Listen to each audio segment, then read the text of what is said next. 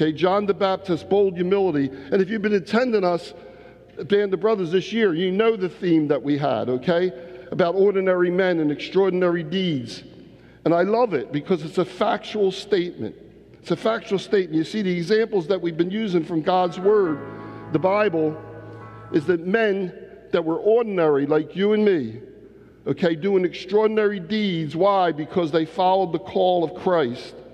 Okay, they followed the call of Christ. And they were sinners, just like you and me, that needed to be washed by the cleansing blood of Jesus Christ, the one who was without sin,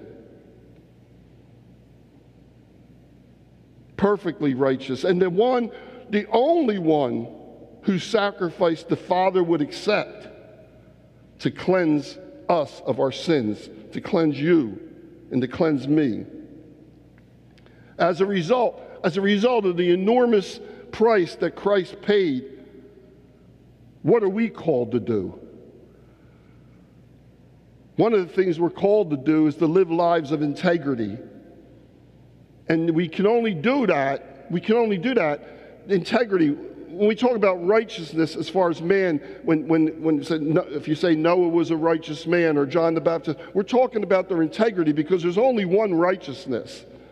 No matter how we're counted as righteousness, it's never our righteousness. It comes from Jesus Christ, amen? He's the only righteous. The Bible says in Romans, there is none that are righteous, not one. There is none that does good. All have sinned and fallen short of the glory of God. So the only righteousness we can depend on, if we're going to live on lives of integrity, is that of Jesus Christ, that He imputes by His grace to us.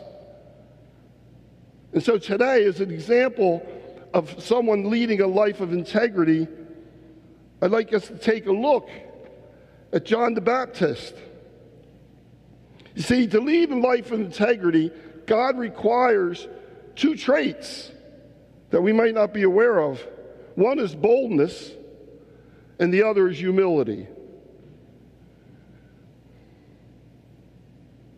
That may seem like a dichotomy to most people, but it's really not. It's really not. The two actually work together and they verify each other, biblically speaking, as you'll see in the life of John the Baptist. Let's pray. Dear Heavenly Father, we thank you for another day, Lord. I thank you for these men that have come to hear your word. And I pray that that's what they hear, is your word, not mine, Lord.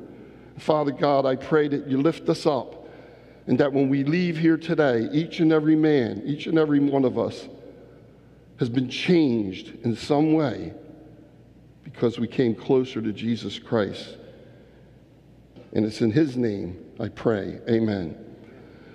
Okay, so of course Jesus himself is the only perfect example of integrity. Perfect example. As evidenced by the fact that he was baptized by John the Baptist, and then he went into the desert before he started his ministry.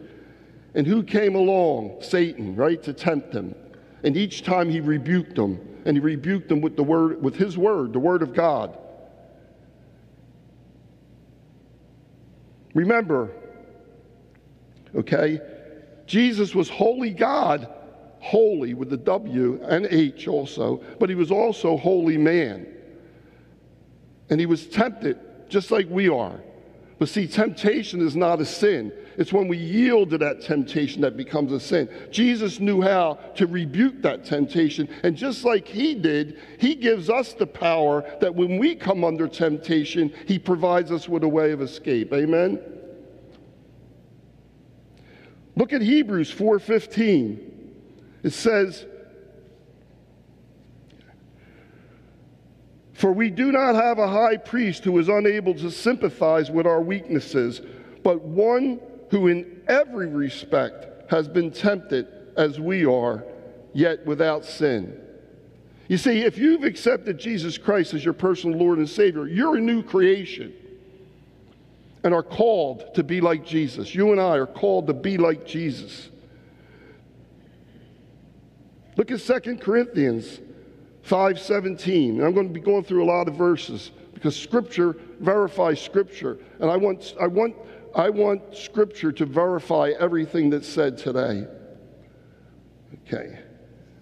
So let's look at 2 Corinthians 5:17. We know that therefore, if anyone is in Christ, he's a new creation. What's happened? What's happened? The old has passed away, and behold, the new has come.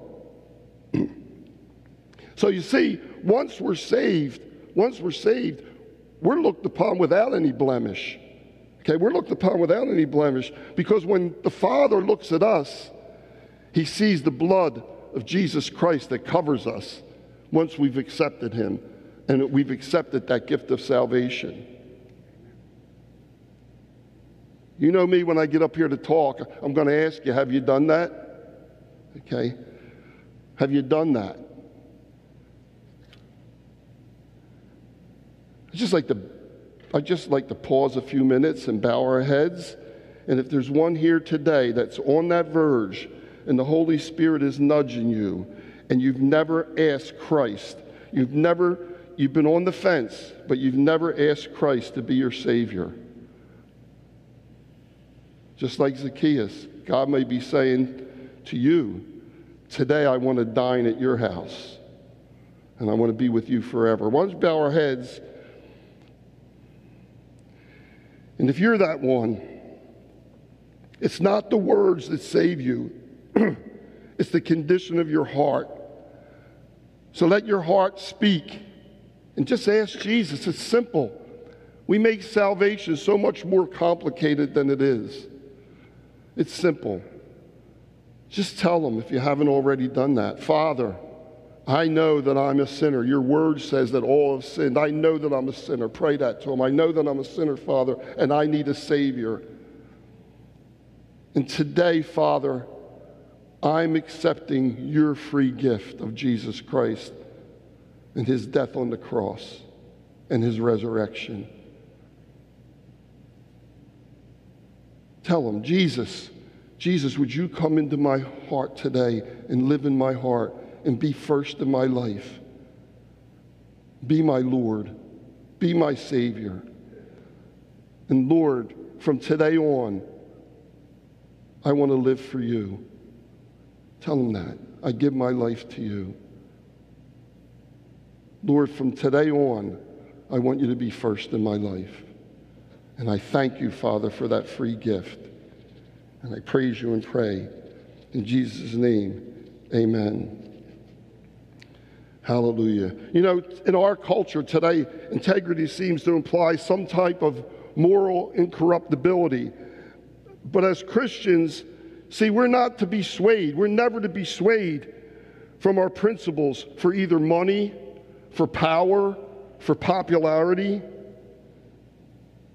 Look at Colossians 3:23. Whatever you do, work heartily as for the Lord and not for men. See, that means we're to rest in Christ's righteousness for the ability for us to lead righteous lives of integrity. What's our mission here? What is our mission? Well, we don't have to look any further than God's word in Matthew 28:18-20. What Jesus said to his apostles before his ascension into heaven. All authority, not some, all, every piece of authority, all authority in heaven and on earth has been given to me. Go, therefore, and make disciples of all nations, baptizing them in the name of the Father and of the Son and of the Holy Spirit, teaching them to observe all that I've commanded you, and behold, I am with you always, even to the end of the age. That's what we're called to do. As long as we have breath, as long as we're on this earth, that's what we're called to do. Christianity does not need spectators. Christianity does not need us to stand on the sidelines. Christianity needs us, the beliefs that we have and the beliefs that we profess, to put them to work in an area of boldness in our faith, that we can accomplish the mission that Christ left us with. You see, a person of righteousness seeks, doesn't always succeed, believe me, I know, seeks to follow God in all that he does. If we do that, we might not always win in this life. But we can take comfort. We can take comfort that we are bringing glory to the one that paid the price to save us, and to one with whom we eventually will spend all of eternity. Example of such as John the Baptist, who appeared, John the Baptist definitely appeared not to win in this life, if you know his story. But we will see that he received the best reward, heaven, and also a marvelous accolade from the Lord Jesus Christ himself. I mentioned earlier that, you see, boldness and humility seems to be a dichotomy in our culture, which sadly our culture has strayed far from biblical reality and biblical perspective of those two terms, both of which are required if we're going to live lives of integrity. You see, our society tends to divide people into two camps. You're either an extrovert or you're an introvert, or you might be somewhere in between. Yet following God's commands, okay, we're called to be at each end of that spectrum, and sometimes at the same time, from a biblical sense, just as was John the Baptist. You see, speaking boldly and being bold in your faith is not a personality trait. Boldness is simply taking urgent action, okay, when there's a threat, and doing it by the power of the Holy Spirit. That's what boldness is. You see a threat, or you see a job to do, and you immediately take action. You're bold in your faith, so you take action, but by the power of the Holy Spirit. This will allow what typically is an introverted person, okay,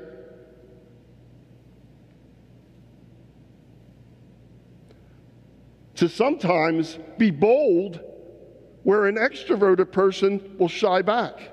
And all of a sudden, in their faith, they become introverted. Okay? So, but see, in order to act boldly, biblically, we need the Holy Spirit, because we need to have conviction, we need to have courage, and we need to have a sense of urgency. We cannot be bold if we're missing any of those three ingredients. In today's society, especially, we need to have conviction. We need to have courage, and we need to have a sense of urgency. When we look where our country's going, and we look what's happening in our society, we cannot lose our conviction that Jesus Christ has put in our hearts where the Holy Spirit lives. God's word never changes. You hear people so many times, he's saying, well, it's not like that anymore. It's a different world. God's word never changes. Not one tittle of it. Not one tittle, which is the smallest part of a letter, does not change. And as you can see, as you will see, conviction, courage, and a sense of urgency is exactly what John the Baptist had. Look at Ephesians 3:11-12. This was according to the eternal purpose that he has realized in Christ Jesus our Lord, in whom we have boldness and access with confidence through our faith in him. Conviction, courage, urgency. The fact remains that there's no power in existence, men, none, that even remotely comes close to the power that we have through the Holy Spirit. Amen.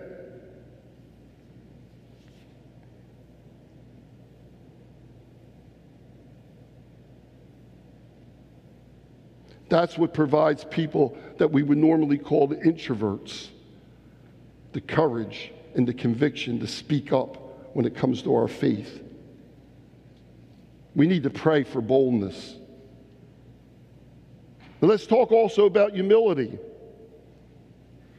If anyone had a good reason to be humble, it was Jesus. He was superior in every way, without fault. No weaknesses, nothing for which to be ashamed. Yet Scripture holds him before us as an example of humility. Who was more humble than Jesus Christ? Let's look at Philippians 2, 1-8. If you want to be encouraged. So if there is any encouragement in Christ, any comfort from love, any participation in the Spirit, any affection and sympathy, complete my joy by being of the same mind, having the same love, being in full accord and of one mind. Do nothing from selfish ambition or conceit, but in humility, count others more significant than yourselves. Let each of you look not only to his own interests, but also to the interests of others. Have this in mind among yourselves, which is yours in Christ Jesus. Listen up. Who, though he was in the form of God, did not count equality with God a thing to be grasped, but emptied himself by taking the form of a servant, being born in the likeness of men, and being found in human form, he humbled himself by becoming obedient to the point of death, even death on a cross. There's our example. He humbled himself, even to the point of death. Whose interest do we look out for first? Our own? My own? Lots of times. Maybe even most of the time sometimes. But that's not what Christ calls us to do if we're like to live a life of integrity. Yet humility never means us to always be passive people. That's not what it means at all. Possessing a gentle spirit as God requires does not mean that we should always be passive. God requires us to be men of action, enthusiastic to move in the lives of others. You know, God says the harvest is plenty, but the workers are few. We need to be enthusiastic in doing God's work. We need to be men willing to defend our faith in today's culture. Because God tells us in Matthew 11:12, from the days of John the Baptist until now, the kingdom of heaven has suffered violence, and the violent take it by force. We need to defend the kingdom of heaven, amen? We need to be bold with our faith. We need to stand up for Jesus Christ in this world, not cower under the pressure of culture, under the pressure of popularity. Just like boldness, men, we need to pray for humility. Do you play it safe? Do I play it safe with our faith?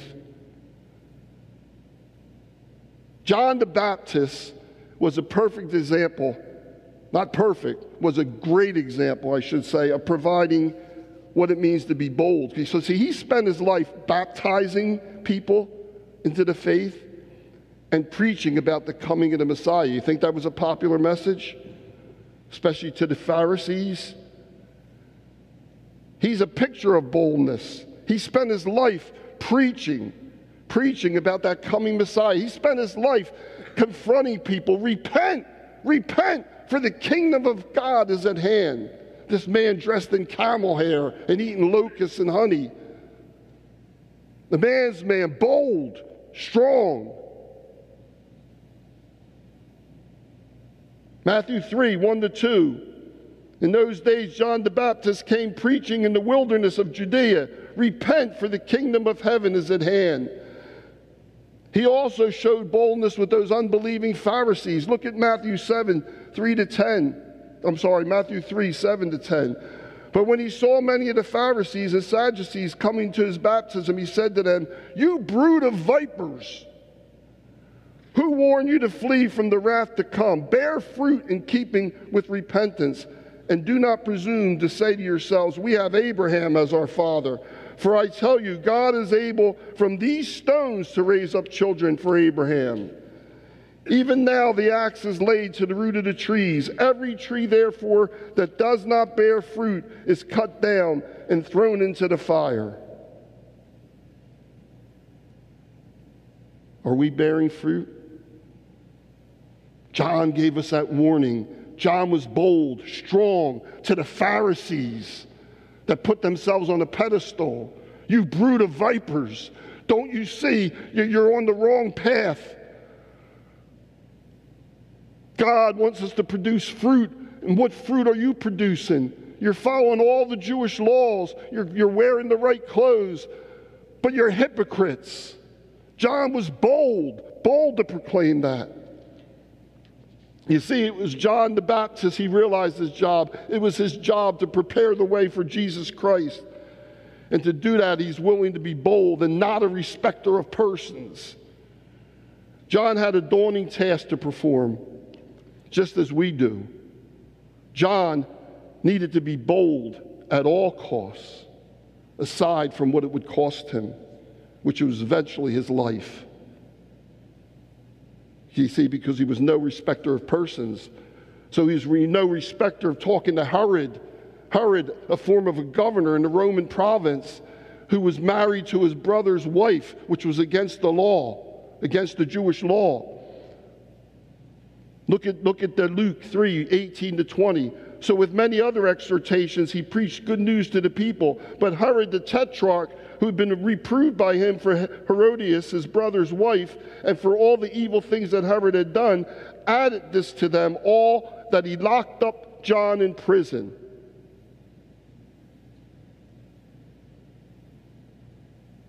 Jesus' love will save many from darkness. So you see the boldness that John had. It cost him. It cost him in prison, and it cost him to be beheaded. It cost him his life. But just like Jesus, he brought it even to the cost of his death.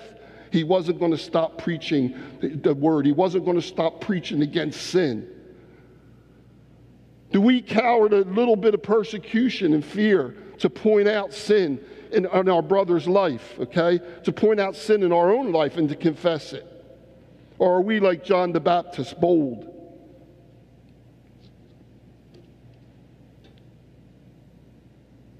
You know, Jesus came to save the lost. So like John the Baptist, let us be bold in our faith. Let us be bold in our faith. You know, if someone's going to be saved, we get to share in that blessing. If someone's going to be saved, we don't do the saving. God will just use somebody else. But see, God gives us an opportunity in everyone he saves to be part of that blessing someday. He allows us to play a part in that person's salvation. Wow, what an honor that is for us to be bold in our faith. But remember, you can't be men of integrity also without humility. John was chosen to prepare the way of the Master, the way of the Messiah. He also received the Holy Spirit in his mother's womb. He was born into a God-fearing family, God-loving family. Yet John the Baptist was humble. Telling those who came to be baptized, what did he tell them?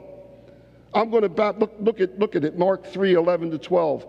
"I baptize with water for repentance, but he who is coming after me is mightier than I, whose sandals I'm not worthy to carry. He will baptize you with the Holy Spirit and fire." Finally, when Jesus himself came to be baptized, what happened? John would have prevented him. Look at Matthew 3:14-17. "I need to be baptized by you, and do you come to me?" But Jesus answered, "Let it be so now, for thus it is fitting for us to fulfill all righteousness." Then he consented, and when Jesus was baptized, immediately he went up from the water, and behold, the heavens were opened to him, and he saw the Spirit of God descending like a dove and coming to rest upon him. And behold, a voice from heaven said, "This is my beloved Son, with whom I am well pleased." Amen. Remember, John the Baptist was an ordinary man, a sinner, just like you and I, that needed a Savior. And at one point when he was in prison, John even doubted. As you know, he sent his messengers to say to Jesus, "Jesus, are you really the one, or should I look for someone else?" He was a man just like us, but so bold in his faith and yet so humble.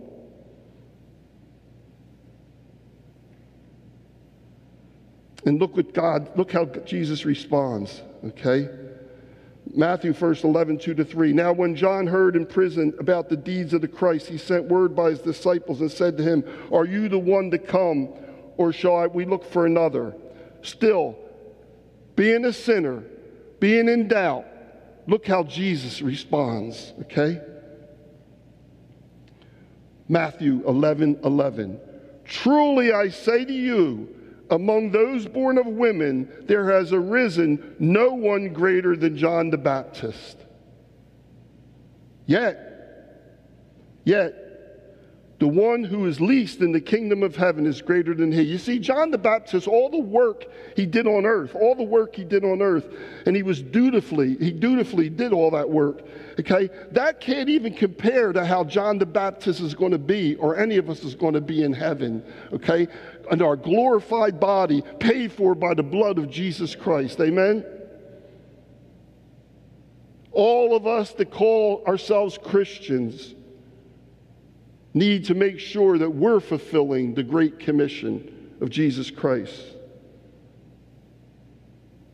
We need to have that bold humility like John the Baptist, and especially that shown by our Lord and Savior Jesus Christ. May we Christians do just that. Maybe unbelievers are not turning to Christianity so quickly because Christians are not bold enough to tell them about the saving grace of Jesus Christ, or because we're doing it with a form of brashness, disguised as boldness, yet lacking humility and gentleness that would make our words more acceptable to those to whom we take the time to evangelize. Men, we need to continue to pray for boldness in our faith, while at the same time asking the Holy Spirit to keep us humble, knowing that we are only saved by the grace of our Lord Jesus Christ through faith that was not even of ourselves, but was a gift of God, lest any man should boast. Amen?